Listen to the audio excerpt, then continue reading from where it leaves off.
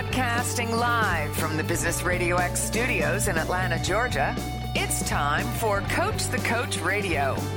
Brought to you by the Business Radio X Ambassador Program, the no-cost business development strategy for coaches who want to spend more time serving local business clients and less time selling them.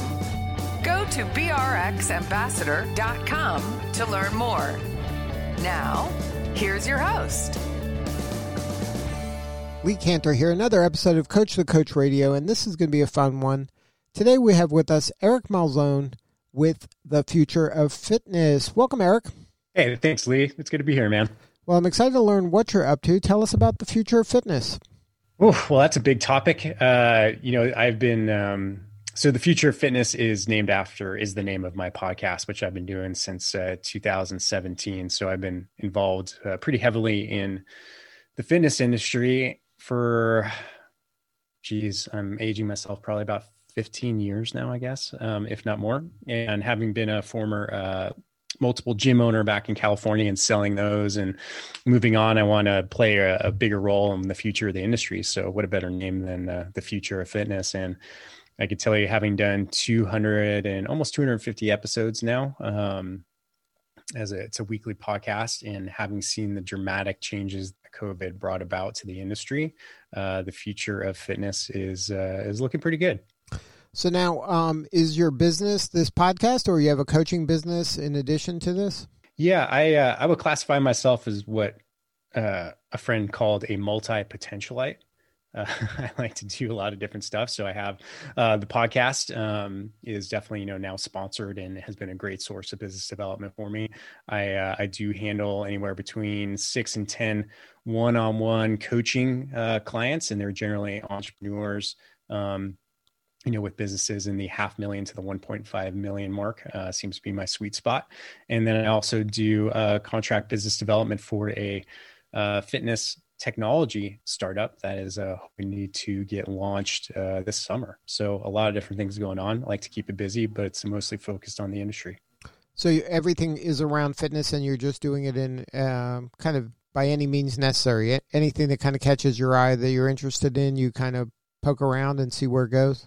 Yeah, pretty much. I mean, give a little background. So when I did sell my brick and mortar facilities back in 2017, my wife and I went nomadic. So we were traveling around, moving about every 3 to 4 months over a period of 3 years, really until the pandemic hit, and that made us lock down here in Montana.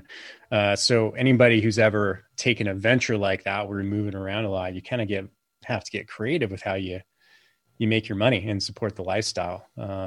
You're restricted in what you do. And so for that reason, I just, I probably started over that span 4 different businesses with varying levels of success.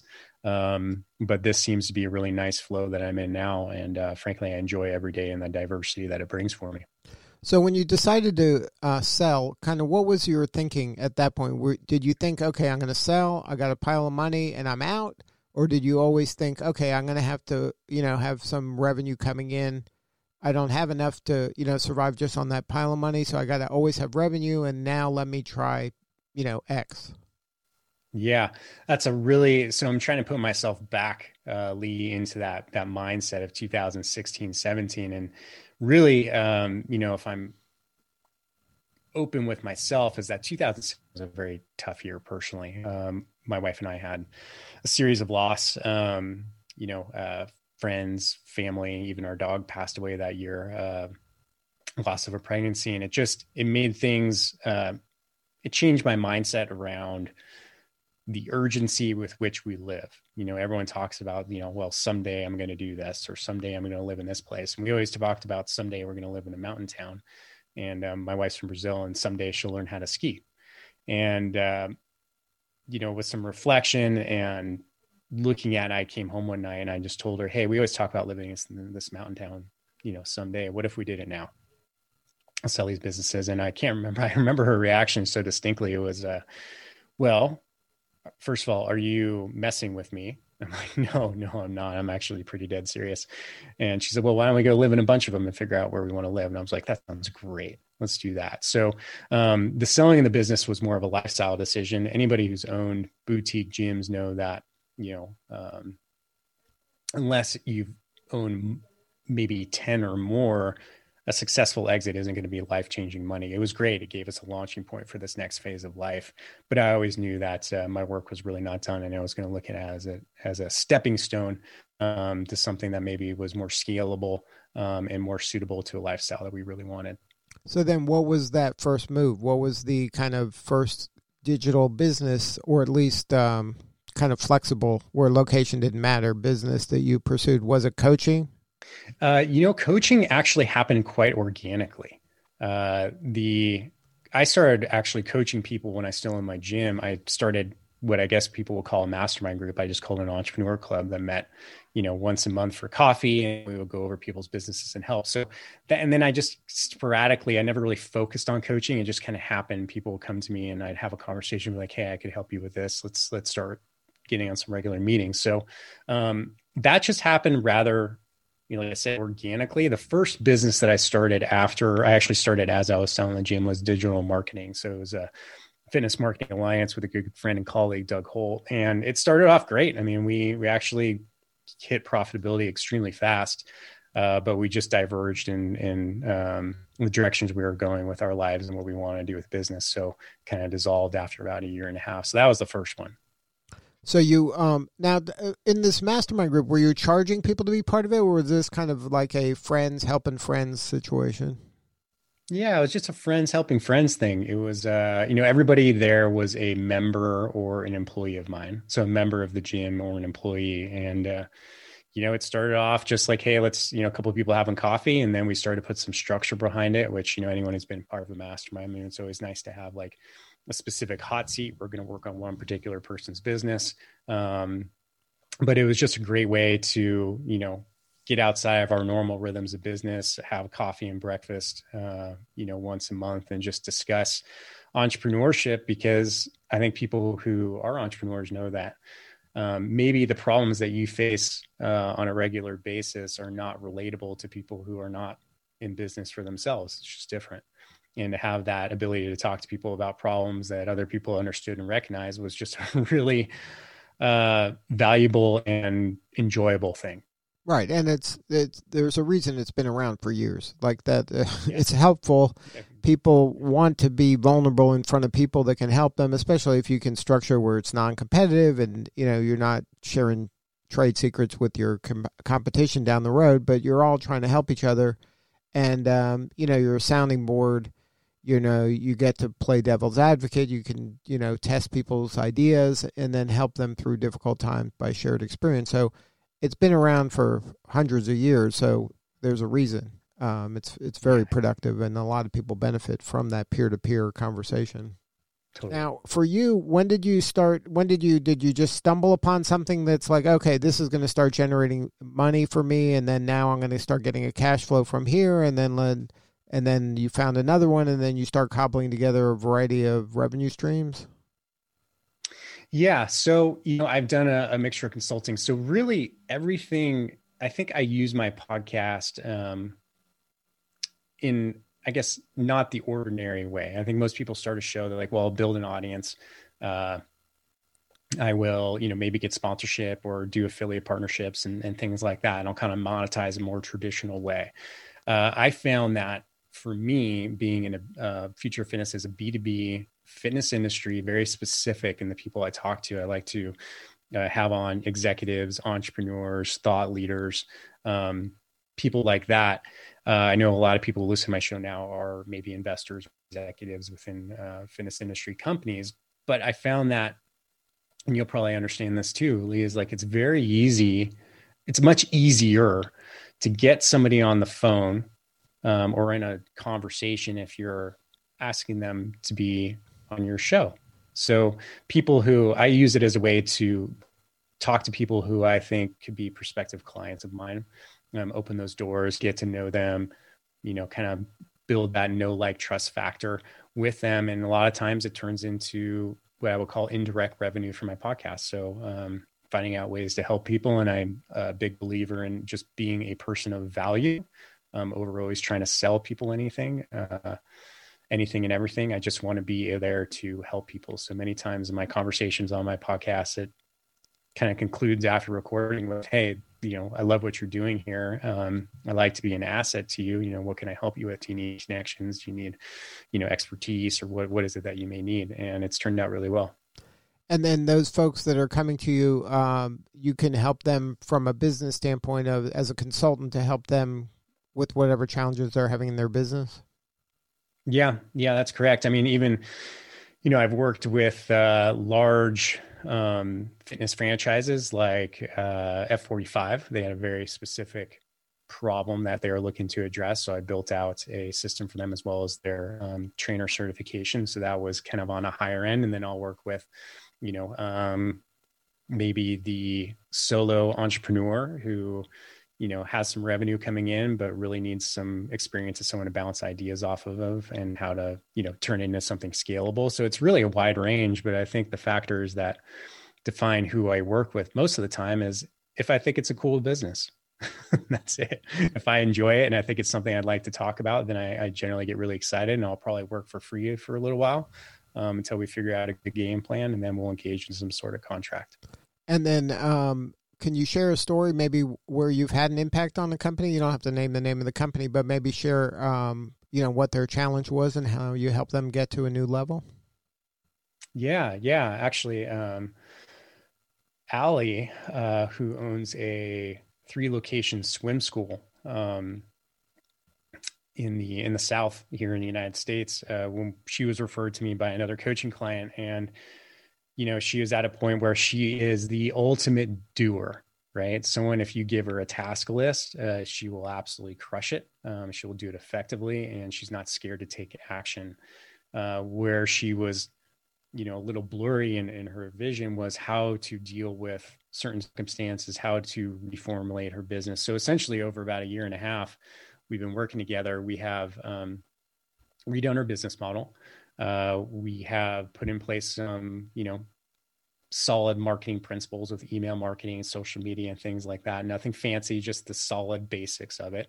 And we've, changed the way she hires, her hiring process, and just her whole mindset around the long-term growth strategy for her business. And she's doing great. She's hitting record months this right now. And she's, hit that point where she looks at her bank account and she can't believe that she's doing something she loves and making a great living doing it. So, there's many little mini stories within there, some tears along the way, both her and me probably. But that's something where I just really enjoy working with her. I think she's a great person. I want to see her succeed. And it's been working out really well. Now, how did you come up with kind of your methodology and the rates that you're charging these folks? Since everything sounds like it comes very organically, it's not, this calculated formula of, okay, this is this tier, this is that. It sounds like you're very kind of, okay, let me just check this out. Let me see if I can be helpful and serve you. And then let's see where it goes. Is it based on, kind of value you help them achieve? Is it based on just a flat rate or a retainer? Mm-hmm. Yeah, I do everything. That's a really good question, Lee. I have a minimum that I work off of, right? But I do look at each individual coaching client as someone like, this is a partnership. I'm looking at it not just to make a sale, but I want to make sure that it's somebody that I want to work with long-term and that I want to invest my time and money. And I literally look at it as an investment. So I'll take maybe 2, even 3 meetings with them to figure out if I personally would invest in this company, not necessarily monetarily, but time-wise. And if that's the case, then I also don't want to be a financial burden on the company that stops growth. So I do have a bit of a sliding scale depending on where the company is at. And then I tend to grow with my clients as well. As they hit certain benchmarks, we talk about raising my rate and we continue to grow. So I look at it as a long-term relationship. So for that matter, I'm very picky with the clients I want to work with, and I take my time in deciding whether or not I'm going to offer my services in a longer-term contract. And then the methodology that you've kind of developed, or the philosophy, has some kind of benchmarks and milestones, and if we achieve this, then I get a raise, kind of thing. Yeah.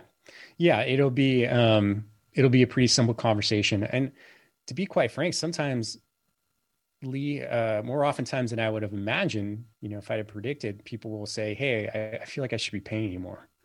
And I'm like, okay, great. Let's talk about that.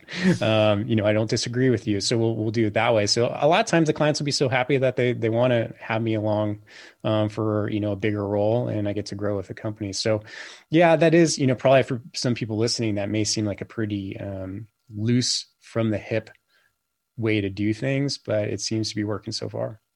And what I love about it is that you're doing this by your rules, and you're choosing the clients by your rules. You're the curator of your clientele, and you're really helping folks. And you don't have a kind of set in stone way of doing anything. This is your business, and it doesn't have to be built to kind of scale or to replicate or franchise. You're just doing what works for you in the manner you want to work. So kudos to you for pulling that off. I mean, that's, I think, the dream a lot of people have, and then they kind of are afraid to do some of the things you're doing in terms of serving people first, investing in relationships to the level you do before trying to sell anybody anything.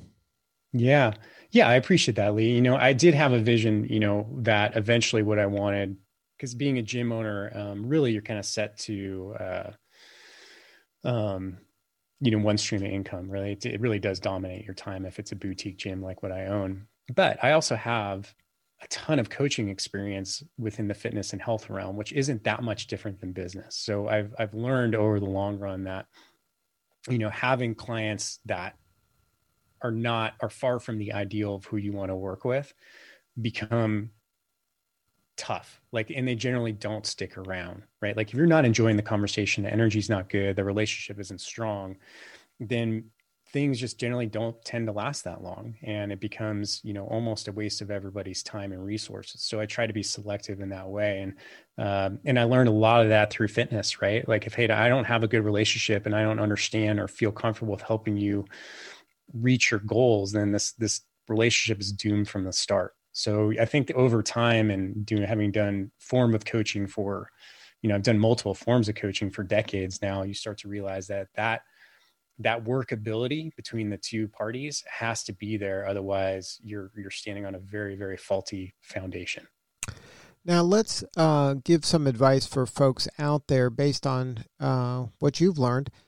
Share with us a little bit about how you help people make these kind of big decisions, or maybe they seem big at the time, but maybe in reality they aren't as big as they fear. Oh yeah. So this is one of my favorite topics. I think that making big, what I call big, scary decisions, BSDs.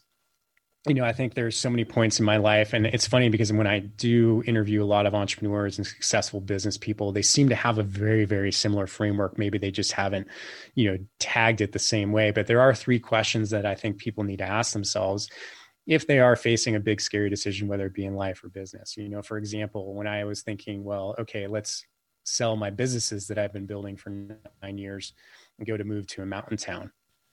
I went through the framework, and the first question you have to ask yourself is, well, what is the worst possible thing that can happen? And this is a really critical thing because, once you boil it down to, let's just go back to that moment. I'm like, well, let's sell the gyms and, we'll go travel and found this mountain town. What's the worst possible thing that could happen? Was, well, really the worst possible thing that happen is we just live out of our trailer. If things don't go well on the business side of things and we have a great adventure to, and then we have to go find a job in corporate America again.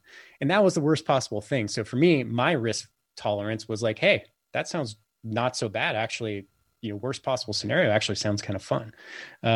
So you kind of have to boil it down to that. And then you have to adapt that to, well, what is your risk tolerance? What are you aware of? Because I think so many people want to say, well, burn the boats, go all in. I don't think that's a very practical way to look at things. And most successful business owners and entrepreneurs rarely just burn the boats and go all in on what they're doing. They kind of do it methodically over time. So first question to ask yourself is, what is the worst possible thing that can happen? And then we get into the second part. Well, first of all, you have to ask yourself if you can handle that. Right. And then after that is, what's the tiniest first step that you can take in that direction? And to me, like when I was selling the gym, that was just simply, I'm just going to write a list of people who may want to buy the gym. That was it. Right. I was just going to start with a paper list, and that created momentum to get towards my goal. And, those, when you start looking at it that way, and that framework, Lee, that first question is so critical because, like I said, so many business owners I've talked to have a varying form of that same question before they go into ventures. So I think that's a really good framework for people to start. And this could be anything. It could be, should I start a new job? Should I start this relationship with this person? Whatever it may be, these are all scary decisions that we can build a framework around. Good stuff. Well, thank you so much for sharing your story. Is your ideal client still in the fitness industry, or have you broadened beyond that?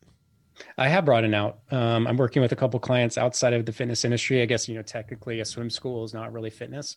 Working with a great company, Ashley McCullough at Mobile Home. She is a kind of a niche Airbnb service, specifically for monthly rentals. So it's addressing a very specific need, and she's growing every month. It's awesome to see. So yeah, I'm all across the board. But I'm just looking for good, solid businesses with people who have a great vision for where it could go. And, that's what I like to work with. And then what's the pain they're having where you're a good fit for helping them get to a new level? I think the biggest pain is spinning your wheels because you don't have a long-term growth strategy. And that's what most business owners are missing, is they probably got to where they are with, maybe grit and hustle and maybe some reactivity, but they're lacking now a long-term growth strategy to get to where their goal is, and then the implementation thereafter of that strategy. So they're kind of plateaued and they're frustrated that they feel like they're not kind of moving the ball fast enough. Or maybe they built a business that is actually now a prison, which we know that happens often as well. You build this business, but you're the one working 60, 70-hour weeks and you don't know how to get out of it. And that's very common as well. Well, if somebody wants to learn more, have a more substantive conversation with you or somebody on the team, what's the website? Yeah, 2 websites. And thanks for asking, Lee. You can go to futureoffitness.co. You can find ways to contact me or look at my podcast, listen to my podcast. And please, if you do, go subscribe and leave us a nice review. And then also you can go to Level 5 Mentors, which is more about the coaching practice with one of my friends and colleagues, Ken Andruko. So that is Level, Level, the number 5, mentors.com. Good stuff. Well, Eric, thank you so much for sharing your story today. You're doing important work, and we appreciate you. Thank you, Lee. It's great being on your show, man. All right, this is Lee Cantor. We'll see you all next time on Coach the Coach Radio.